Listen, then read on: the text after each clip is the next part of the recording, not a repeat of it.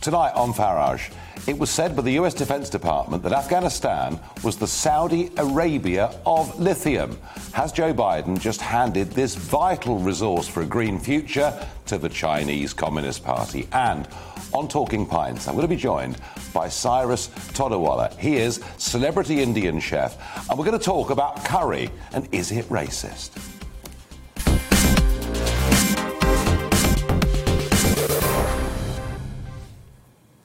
The Western world is going green. If you were ever in any doubt, just think about the G7 in Carbis Bay in Cornwall a couple of months ago. The world's leaders were there. It was almost a competition for who could cut CO2 emissions the quickest. And, of course, the new American president, after that nasty man, Donald Trump, yes, the lovely, kind, nice Joe Biden. America is back, is what he said.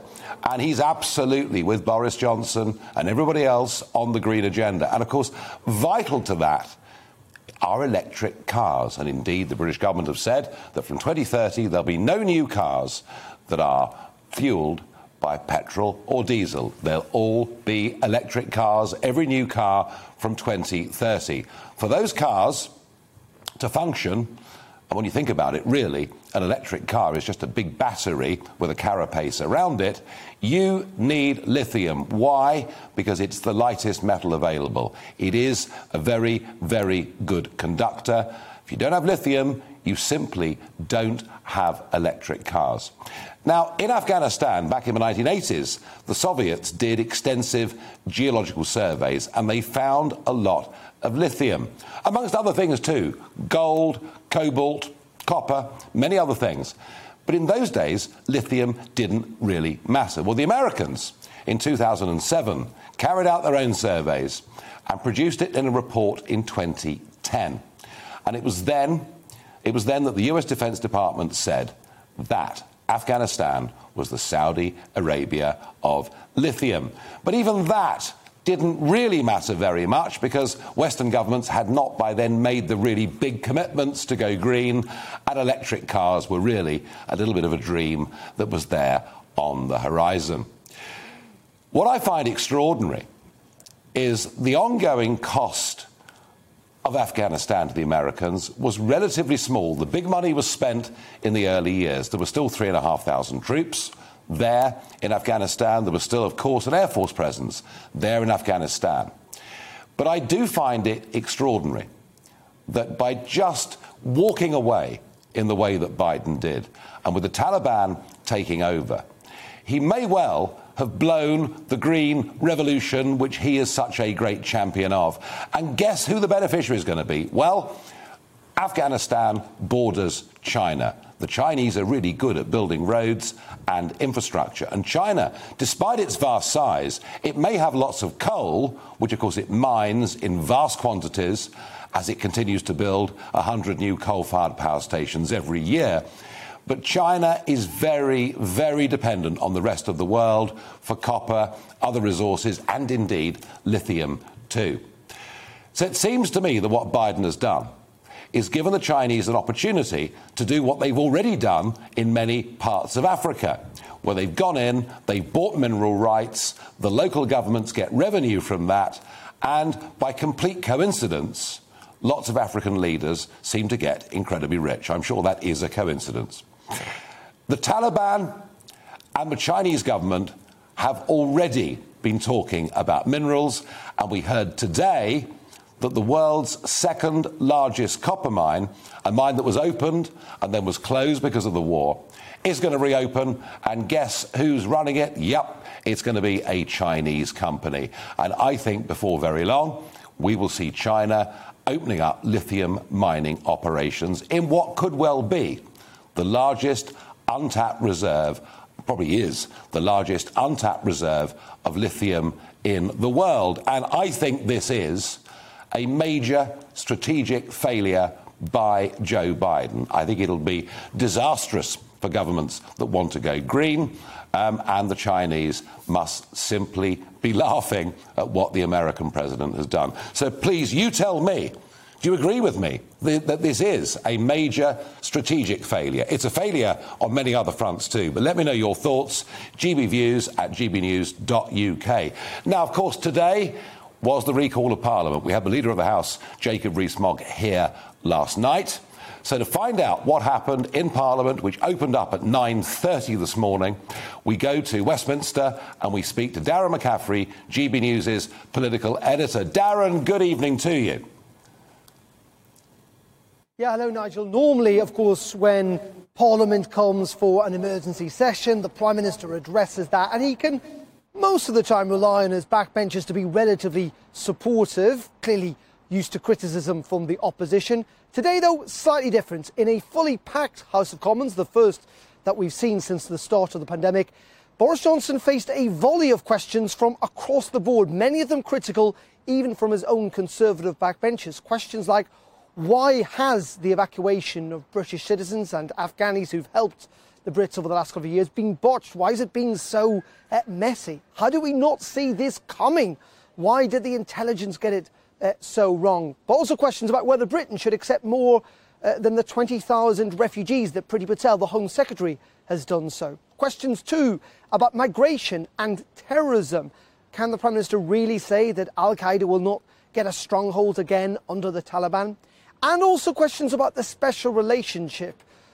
Did Boris Johnson essentially feel left out of the loop by Joe Biden, given his somewhat unilateral decision without properly consulting NATO? All in all, the Prime Minister frankly struggled at times to answer many of those questions. Fair to say it wasn't his best performance in the Commons. He did, though, insist that Al-Qaeda had somewhat been beaten back over the last 20 years and that many improvements had been made for rights for women and girls when it comes to things like education and free elections. But clearly, they're now all at risk. Here is the Prime Minister, Boris Johnson, addressing MPs earlier today.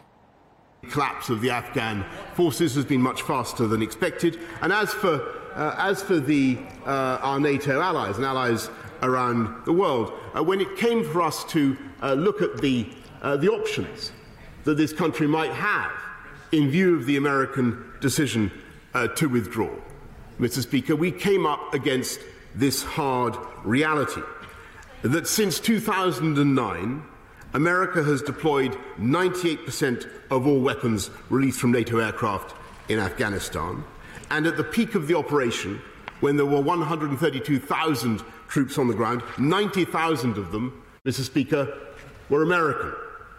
The West could not continue this US-led mission, a mission conceived and executed in support and defence of America, without American logistics, without US air power, and without American might.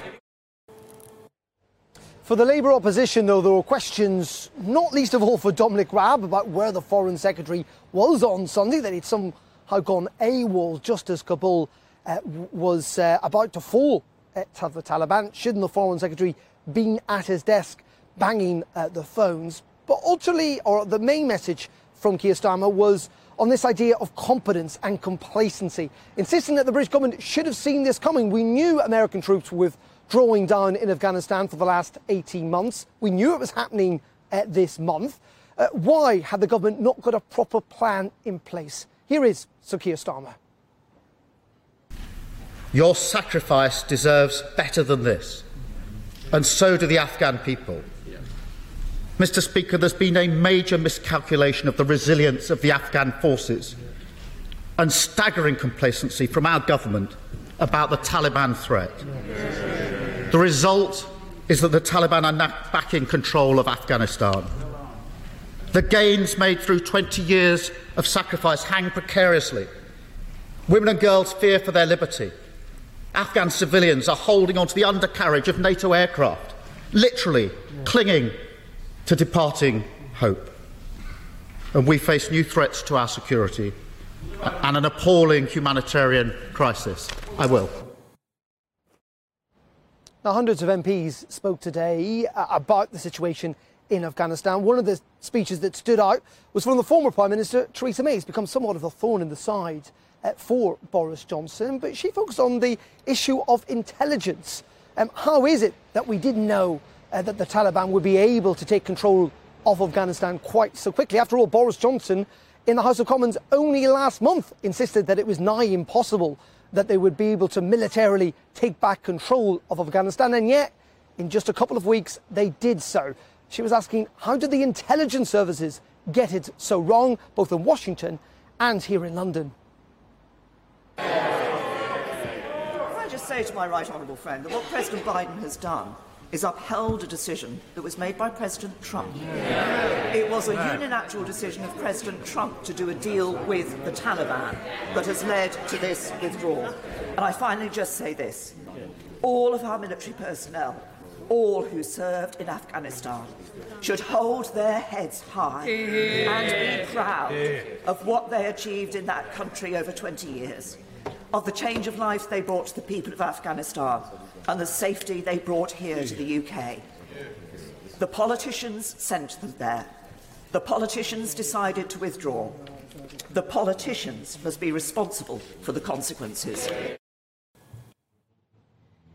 Now, the most poignant and powerful, emotional speech today came from Tom Tugendhat. He is the chair of the Defence Select Committee in Parliament. And he, frankly, with silence from MPs across the board, talked about his grief and rage about the abandonment, as he's called it, of Afghanistan, and also the abandonment he talked about of the people who had served in Afghanistan, not least of all himself. Of course, he had been a soldier there, and that he wanted the government to address those issues, particularly for veterans. MPs so moved by that speech, many of them clapped it at the end. Let's have a listen. I was never prouder than when I was decorated by the 82nd Airborne after the capture of Mustakala. It was a huge privilege to be recognised by such an extraordinary unit in combat. To see their Commander-in-Chief call into question the courage of men I fought with, to claim that they ran. It's shameful. Those who have never fought for the colours they fly should be careful about criticising those who have. Well, some very powerful words there from Tom Tugendhat. Very powerful indeed. Darren, thank you very much indeed. Thank you very much indeed for summing up all that happened in Parliament today. And interesting, isn't it? Mrs May keeps popping up. I do think the former Prime Ministers really ought not to be there. They get in the way. But she was very firmly laying the blame fair and square at Donald Trump. But as General Kellogg last night said with us, the point about the Trump withdrawal is it gave the Taliban a series of conditions to meet, and they were breaking them. So, has Joe Biden handed effectively the most important mineral on earth? And, you know, through time, salt was the most important commodity. Gold was the most important commodity. For most of the last 50 years, oil has been the most important commodity, and indeed wars have been fought over it. But there's no doubt that if we're going green, the mineral of the 21st century is lithium. Has Joe Biden made a huge strategic blunder? Well, joining me now to discuss this is Larry McDonald, New York Times best-selling author, political and economic strategist, and somebody that talks to some of the biggest players and some of the biggest money around the world. Larry, welcome to GB News. Nigel, great to be with you. So, lithium, I mean, just tell us, Larry, in terms of industry, in terms of meeting green targets, just how important is lithium? Well, we run a Bloomberg chat with about 600 institutional investors around the world in about 23 countries. And over the last 6 months, we've been seeing, hedge fund after hedge fund, mutual funds, pension funds, all focused on green investments. Where's the trade? And the one point that is constantly made is the Politburo in China. They don't look out a month. They don't look out a year. They look 10, 20 years out. And there's 1 billion people in China without an automobile. 1 billion human beings without an automobile. Annual car sales in the electric vehicle space are running about 2 million now. The current fleet of automobiles in China is about 300 million. So you're looking at about 50 million of sales in 10 years from now in electric vehicles. Okay, electric vehicle sales.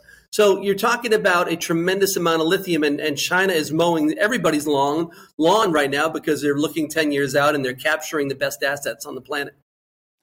And what does this, I mean, why has Joe Biden done this? Given that it was a US Geological Survey, given that the US Defense Department, said back in 2010 that Afghanistan was the Saudi Arabia of lithium, and given its importance, particularly given the emphasis that Biden has put on going green, I mean, was that simply not a consideration when it came to his announcing a unilateral withdrawal from Afghanistan? Well, when you talk to analysts around the street, there are current reserves in South America, in Africa, in the Congo region, that will get us by the next couple of years. But, with that 10-year view, I think, unfortunately, politicians in the United States, they are, it's 4-year terms. They're looking short term. And at the end of the day, the Democratic Party has some very altruistic, beautiful goals in some respects. But a lot of times there's just not a lot of deep thought that goes into them. And they're just, many times they're not mathematically sustainable. And they oftentimes hurt the middle class, as you saw with oil over the last 12 months. Yeah. This is a perfect example of something where, middle class people in the United States, they're going to need to buy electric vehicles. And by the time U.S. sales really start taking off, China is going to be capturing much of the elements around the world with their Belt and Road initiatives. They've been this Afghanistan thing is old. It's kind of old news in the sense that they have been moving into territories around the planet for like the last year and a half and making very long-term investments where U.S. presidents look, 4 years at a time.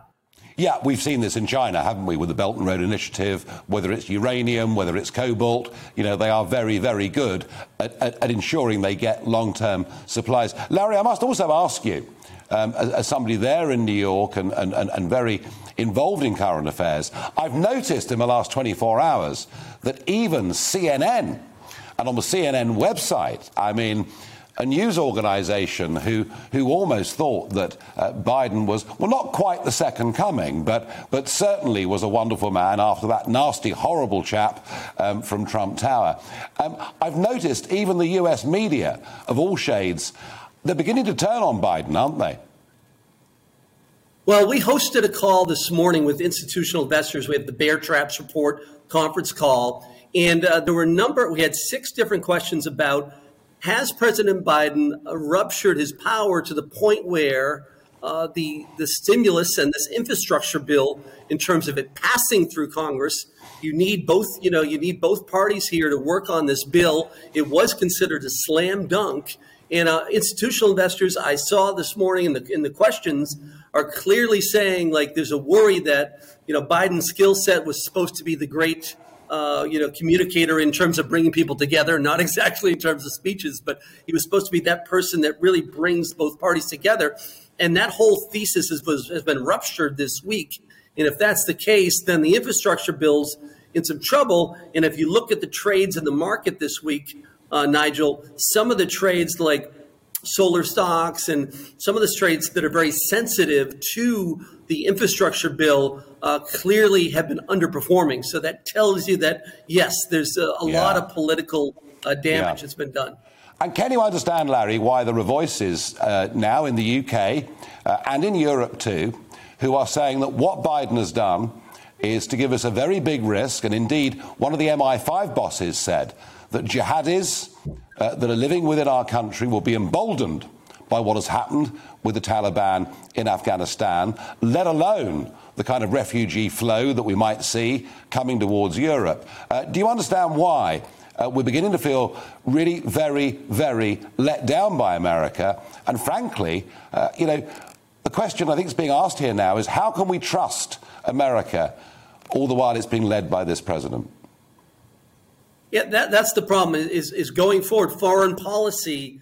Once you take the pressure off some of the bad guys, you just have a proliferation of problems. I mean, we haven't, you remember like 2010, 11, 12, 15, there were a lot more terrorist attacks globally that were very high profile. And, you just had Jihad John, you had people in cages with fires. You had a lot of these public displays of terror. In the last 4 years, that's gone by the wayside. And now around the world, people are looking at the United States and looking at that power vacuum and saying, okay, will the bad guys make a move here? Has the Biden administration opened the door to aggressive behavior on the part of bad players in the world? Yeah, no, I have to say, that's our worry. Our worry is it's been quiet for a few years, and our worry is will we start to see that sort of horrible terrorist activity again. Larry McDonald, thank you for joining us here on GB News. In a moment, I can't resist going back to Australia and to tell you what the New South Wales Premier has said about the long-term wearing of face masks and social distancing. Don't go away.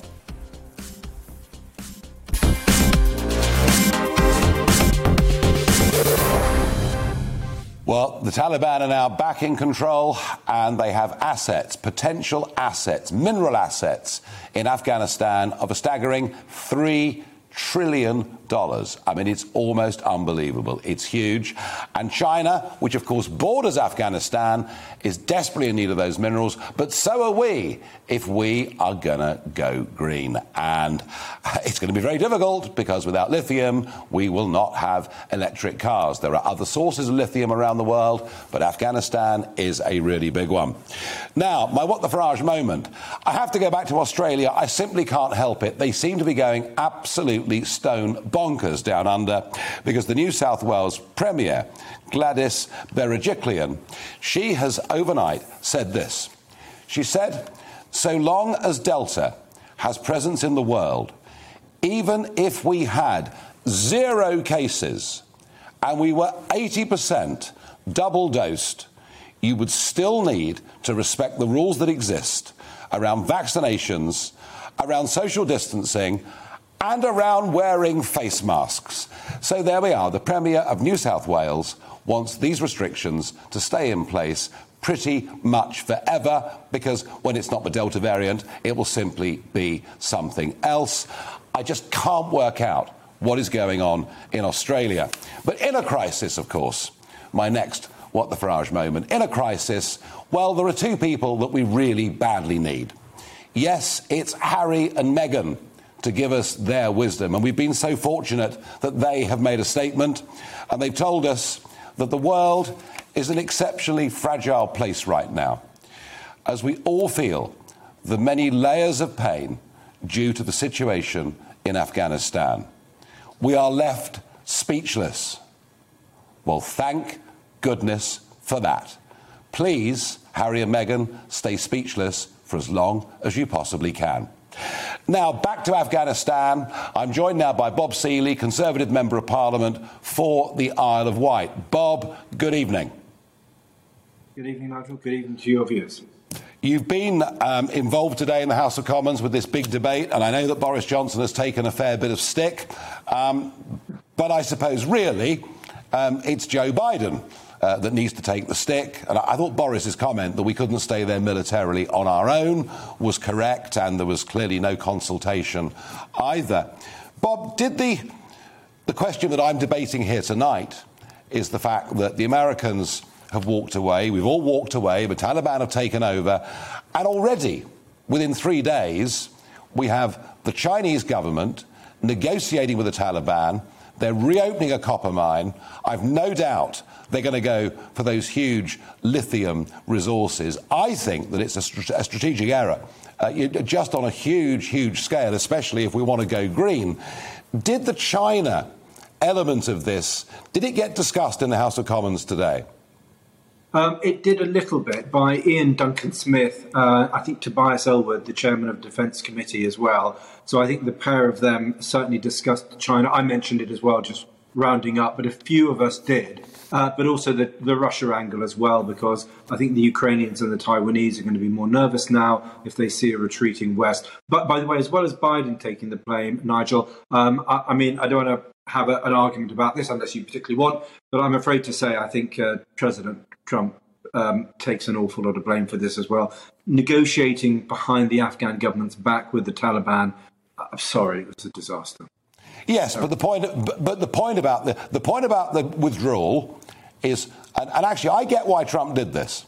You know, and let's face it, Trump's foreign policy was overall far better than Biden's has been so far. And yes, I'm a defender of Trump, but we did last night have General Kellogg on, you know, who was part of that. And the point that was being made is that there was a political will after 20 years for troops to leave Afghanistan. And that was felt in this country as well.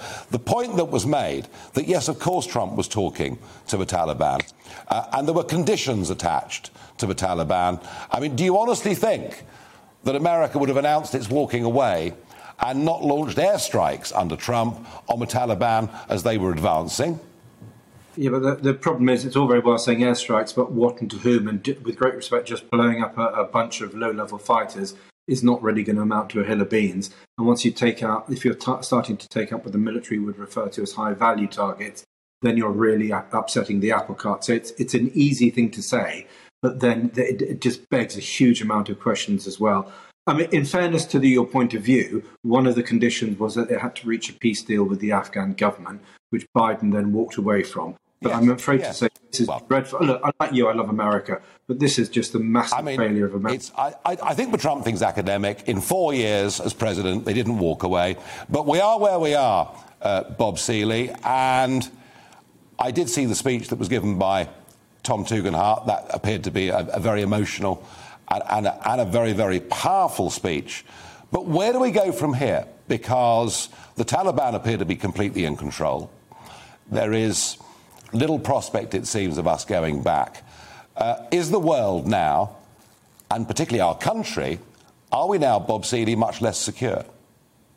Well, I think all we can do is find out how bad things are going to get. Look, in the best case scenario is that the Taliban are reasonably reasonable. They allow women a moderate degree of freedom. The Chinese move in business-wise big time and insist on stability. And so you have a stability of sorts because the most destabilizing factor, the Taliban, is now running the show. A worst-case scenario is that the Russians and the Chinese say, crack on with the opium, just make sure it goes to Europe, Britain and America, and we don't really care about the jihadis, so if they want to launch some stuff, as long as it's not coming our way, as long as it's not going north or east, we don't really care. In fact, it might be quite useful if it ends up in Europe, etc., in which case we are back to square one. This wasn't, Nigel, this wasn't about state building. It was an element. And I think in this country, we slightly oversold some of the virtue signaling elements of that. But fundamentally, we haven't had a terrorist attack from Afghanistan in 20 years. Why? Because militarily, we and the Afghan forces had control of the territory. And that has now gone and gone extraordinarily quickly. And I suspect, look, there's about between 2,000 and 4,000 jihadis who have been let out of Kandahar, Bagram and Kabul prison. Once they've killed and settled scores in their own country, I find it hugely difficult to... And I interviewed some of these people in prison. I actually went to some of those prisons to understand the mindset in one of the tours I was there for. The idea that these people are going to go to the Hindu Kush, do a bit of gardening and grow pomegranates, sorry, it's for the birds. They're going to come after us and start blowing up Westerners again. No, well, that's the great worry. And the other concern I have is that Priti Patel, the government, are saying, look, we want to be generous. We want to help people who are genuine refugees. We'll take 25,000 people over the course of the next few years. Canada has said much the same. Europe, interestingly, you know, the Greek and German governments are saying, no, we don't want a repeat of 2015. But if we're going to take 25,000 people, it's not clear to me how. And isn't there a risk that if we don't define clearly where we're going to select, who qualifies and who doesn't, that we get another huge human train heading towards Europe? Yes, very potentially. And, you know, if 2 or 3 of those people turn out to be jihadis who are put there deliberately, given false papers, and end up going down Oxford Street. Look, I mean, the Afghans, there are a lot of really lovely Afghan people.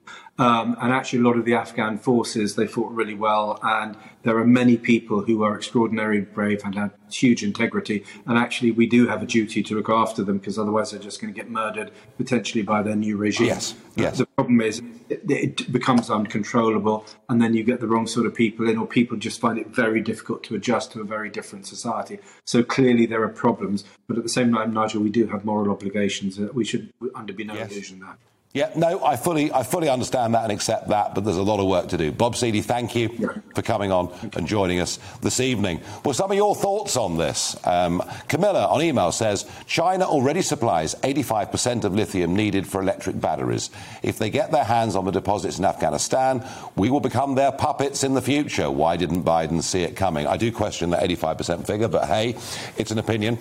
Dave on email says, the reality is that China is way ahead in strategic planning. Yep, they are currently circling the world, understanding all governments' policies and ensuring that they have a plan to harness the resources for those policies.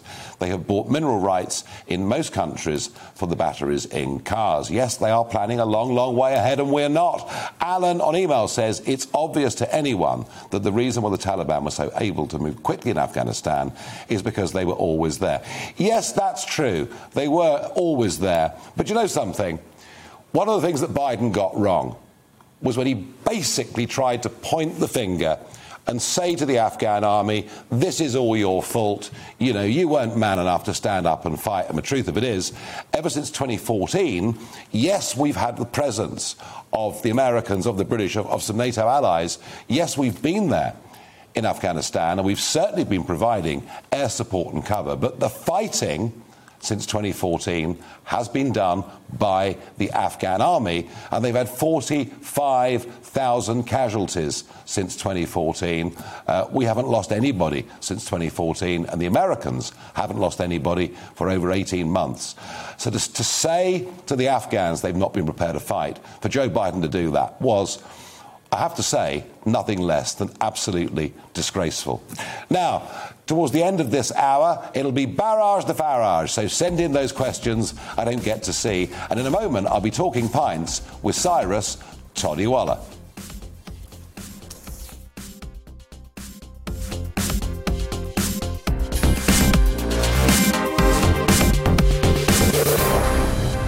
Now, today's Talking Pints was filmed earlier this week in a pub in central London. Take a look. Joining me today is Cyrus Todiwala, somebody who has risen up through the ranks, the culinary ranks in this country, perhaps somebody we could all learn something from.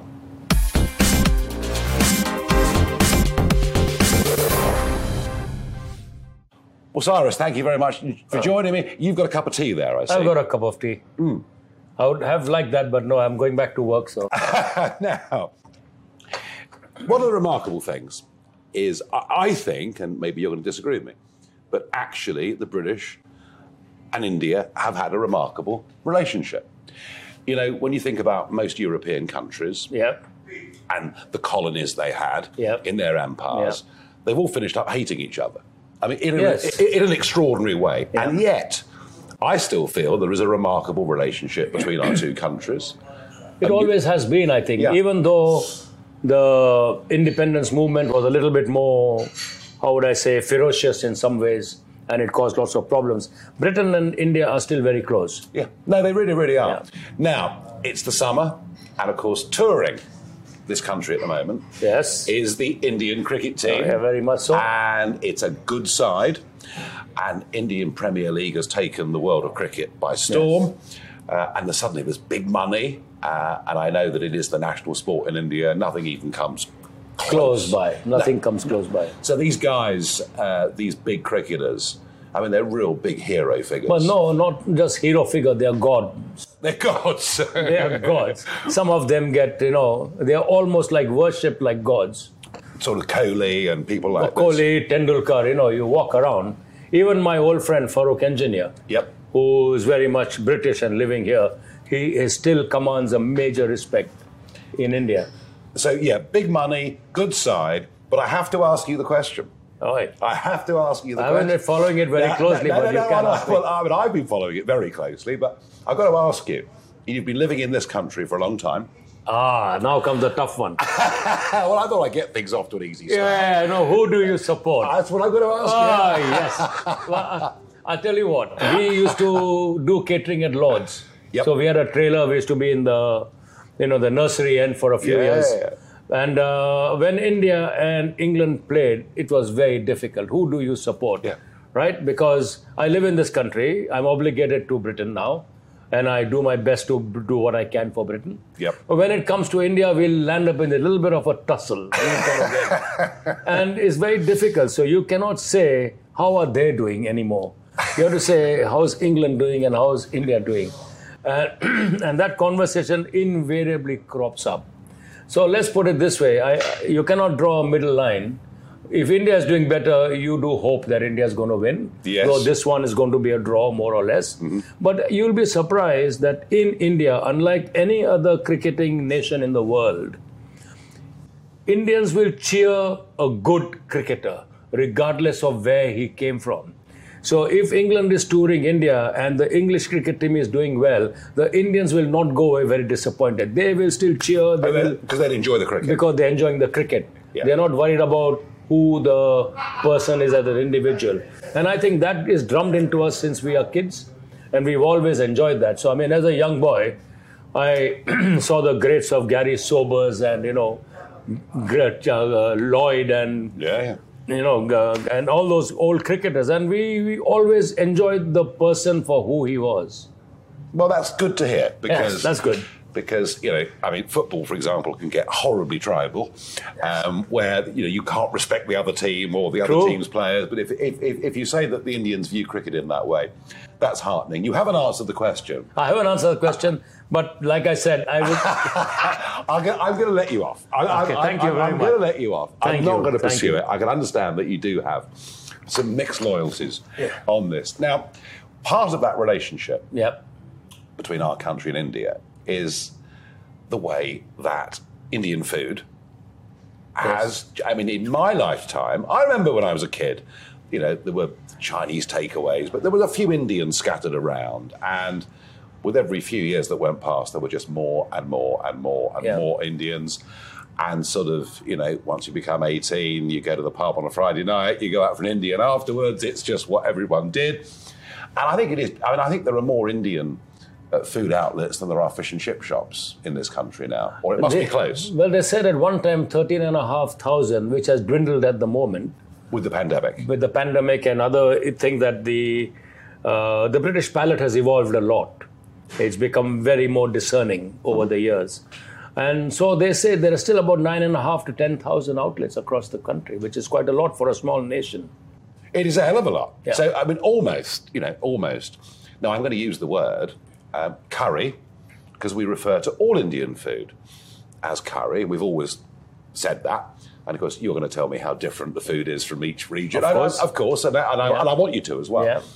But there was a remarkable report out a couple of weeks ago from some academic. Yes. Said that the use of the word curry is racist and we should drop it. I'd just love to know your reaction to that. Yeah, so what happened was instantly as it came out and the Times was going to write about it, I got called up. Mm-hmm. I said, I do not think it's racist. I said it's a lack of giving adequate information. So once you're used to a certain word, it becomes easy. It's become almost generic. Yes. It's become generic. And use of a word generic is like anything else that we use in a day-to-day language. The problem has been that it has always been accepted rather than using it to educate people differently. I know things are different now. We've got high-class Indian restaurants, high-class Asian restaurants. But it's never been a derogatory word, has it? I don't think it's... I found it very offensive when I first came. I said, people are ordering chicken tikka and why are they calling it curry? I could not put my hand around it. Because the curry is a sauce made with coconut milk. Okay. And suddenly you got something dry and eventually I gave in. So when I have a class and I do classes, quite a lot of classes, I do tell my people the differences.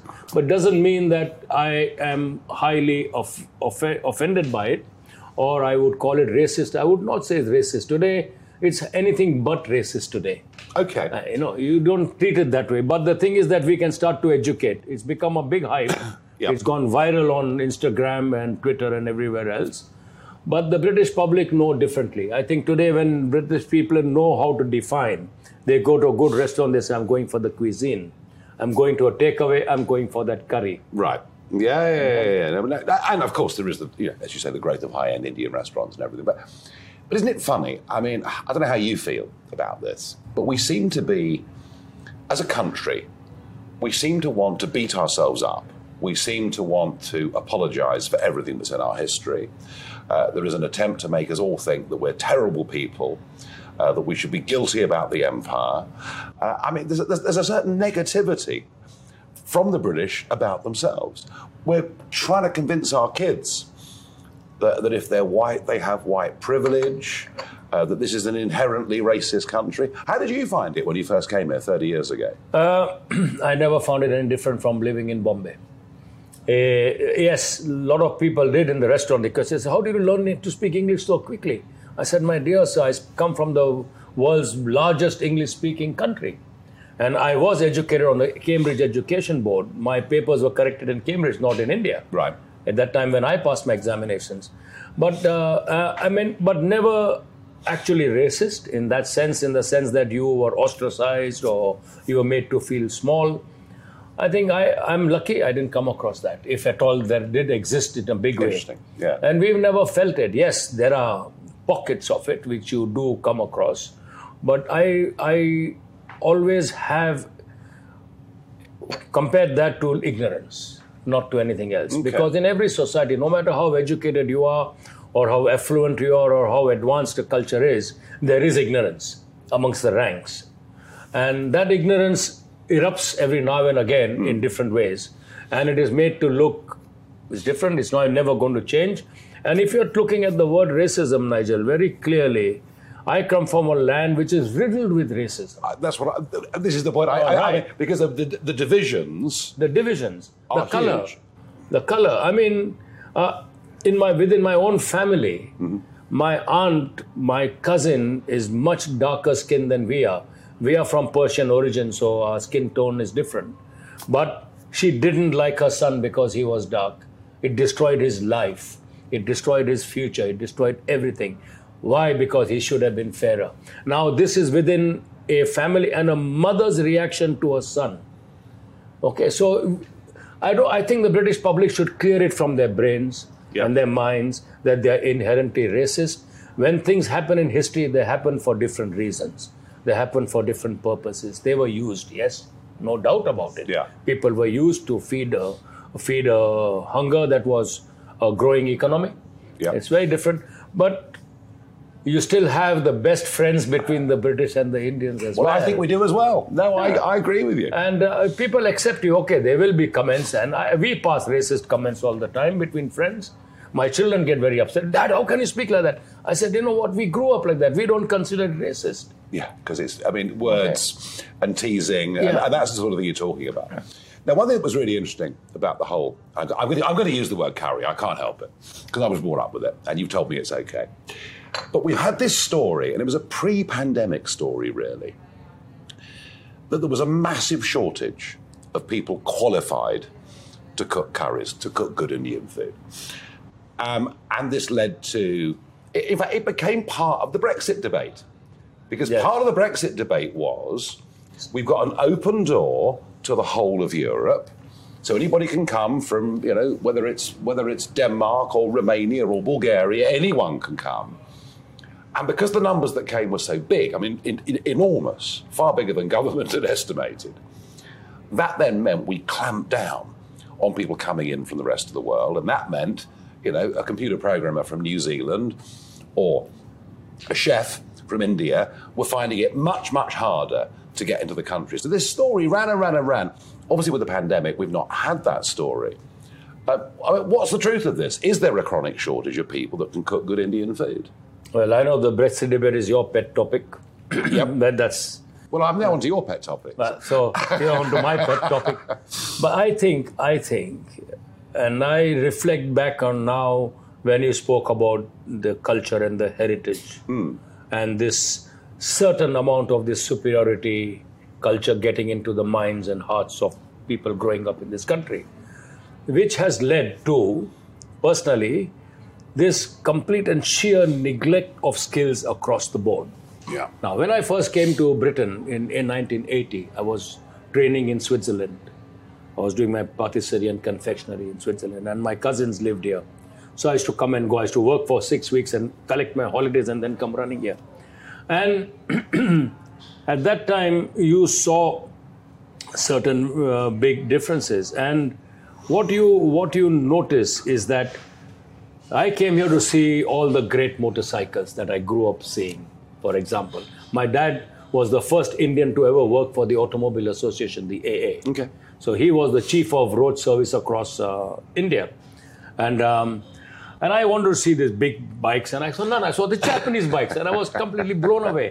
And so then it struck me that something must be wrong. But when I come here, I now notice that the skill levels have been eroded across all levels. So we are dependent on other people for plumbers, masons, electricians, cooks, chefs, everything. And this has led to the problem. So if Britain concentrated and put a lot of effort into skills, particularly in hospitality, because second oldest profession in the world, why would you want to ignore it? The boom in multicultural cuisine in this country is like no other country in the world. No country in the world enjoys the privileges Britain enjoys today, and yet we've ignored it. So we bring a skill in, but we don't make that skill train other skills. We allow that skill to be... So should we be training those skills here amongst our own people? They should, Nigel. We started a college. I started the first ever Asian-oriented school of catering, and they closed it down because at that time the Learning and Skills Council thought they should put their money into inner city farming. Right. Okay? But not in hospitality. Right. Well, you better apply again, I think, and try and get this going. I wish I got funding. I want to do training where I am. Well, there's a big advert there. There's a big appeal there. I hope somebody from government's listening to this. Yeah. You've risen up through the ranks. You've achieved a remarkable degree of respect in this country from people for what you've done. You've got an MBE, so you've been honoured for doing that. Where do you go next? Where do I go next? The new kitchen that I'm developing, I'm putting a complete area in for training young people because it's just not happening enough. Good. And we started a competition called Zest Quest Asia. And that is purely at British-born students of any origin to get into thinking Asian food is also part of my culture. And I want to make a career within Asian cuisine. The competition has become today the inter-college top competition. I'm very happy with that. I wish I could get more sponsors to keep giving money in so we can train people. And the whole idea is if I get more time on my hands, I want to put more into training and developing young people. Well, I think that's fantastic, Cyrus. Thank you. It's a pleasure. Thank you very much. And there we are. Consistent with other themes that we've run on this show, we want to start training our young people. And what better to get more fine Indian chefs in this country? Well, I have to say, I really did enjoy meeting Cyrus, and some of the things he said there were really, really powerful, because we go around beating ourselves up in this country about racism, about how appalling our past is, about how dreadful we are, and all this constant negativity. And he said very clearly, when he came to live in this country, and it's a long time ago, decades ago, he didn't personally experience any serious racism. Were there pockets of people who thought things like that? Yes. But as he said, far more racism in India, where he comes from, and certainly of all the years I spent working in Europe, I saw far more racism in European countries than I've ever seen here, and yet we seem to be very good at being incredibly negative about ourselves. I also thought the point that we don't need to import curry chefs from India, we can train our own people in this country. Again, I thought that was incredibly powerful. Now, it is time for Barrage the Farage, the questions I don't get to see before. So let's give it a go. John on email asks, would you reform or abolish the House of Lords? Well, how can you reform it? It's almost impossible to reform it. Blair tried to reform it. What he did was to kick out the hereditaries and put in a couple of hundred of his own mates. And then David Cameron put in another couple of hundred of his own mates. And we finished up with the House of Lords. Most of them live inside the M25. They have very little connection with the country outside it. Why the Liberal Democrats have got 104 members of the House of Lords. I have absolutely no idea. And I think the whole thing is way past its sell-by date. No, I promise you, if we had a referendum on the House of Lords, I mean, the turnout may not be that high, but we'd vote to get rid of it as it is. I want to get rid of it. It doesn't work. I'm sorry to say that, but it's true. And I think we'd be far better to have an elected second chamber done on a regional or a county basis. We'd have to have some element of proportionality in terms of who was elected. And I would rather like to see people go there for one term only. So if people get elected, they're there for 7, 8 years, something like that. What we've got now, frankly, is a disgrace. It's just full of Prime Ministers, friends and party donors. It doesn't work. Debbie asks, how did you spend your lockdowns? Well, Debbie, I could be flippant and say that I just ignored the rules. I actually, be honest with you, I managed to lose weight during the lockdowns, which I was pleased about. I took a lot more exercise, got a small, young, black Labrador, which has kept me very busy, and I was out walking with him at 6:30 this morning. And yeah, I mean, in a very funny sort of way, after 3.5 decades of living out of a suitcase in business and politics and travelling all over the world, not to travel for a little bit was fun, but by the end of it I got rather bored. John asks, have you spoken to Nick Clegg since we left the EU? Sir Nick Clegg, to you, please do understand and know your place. I spoke to Nick after the referendum. I haven't seen Nick since he went off to Silicon Valley and now is the arbiter of free speech for billions of people in the world. He's one of those that has banned Donald Trump, and yet his mates over at Twitter allow Taliban leaders to still tweet. So I think Nick Clegg ought to understand what real liberal values are about. I'm back with you tomorrow.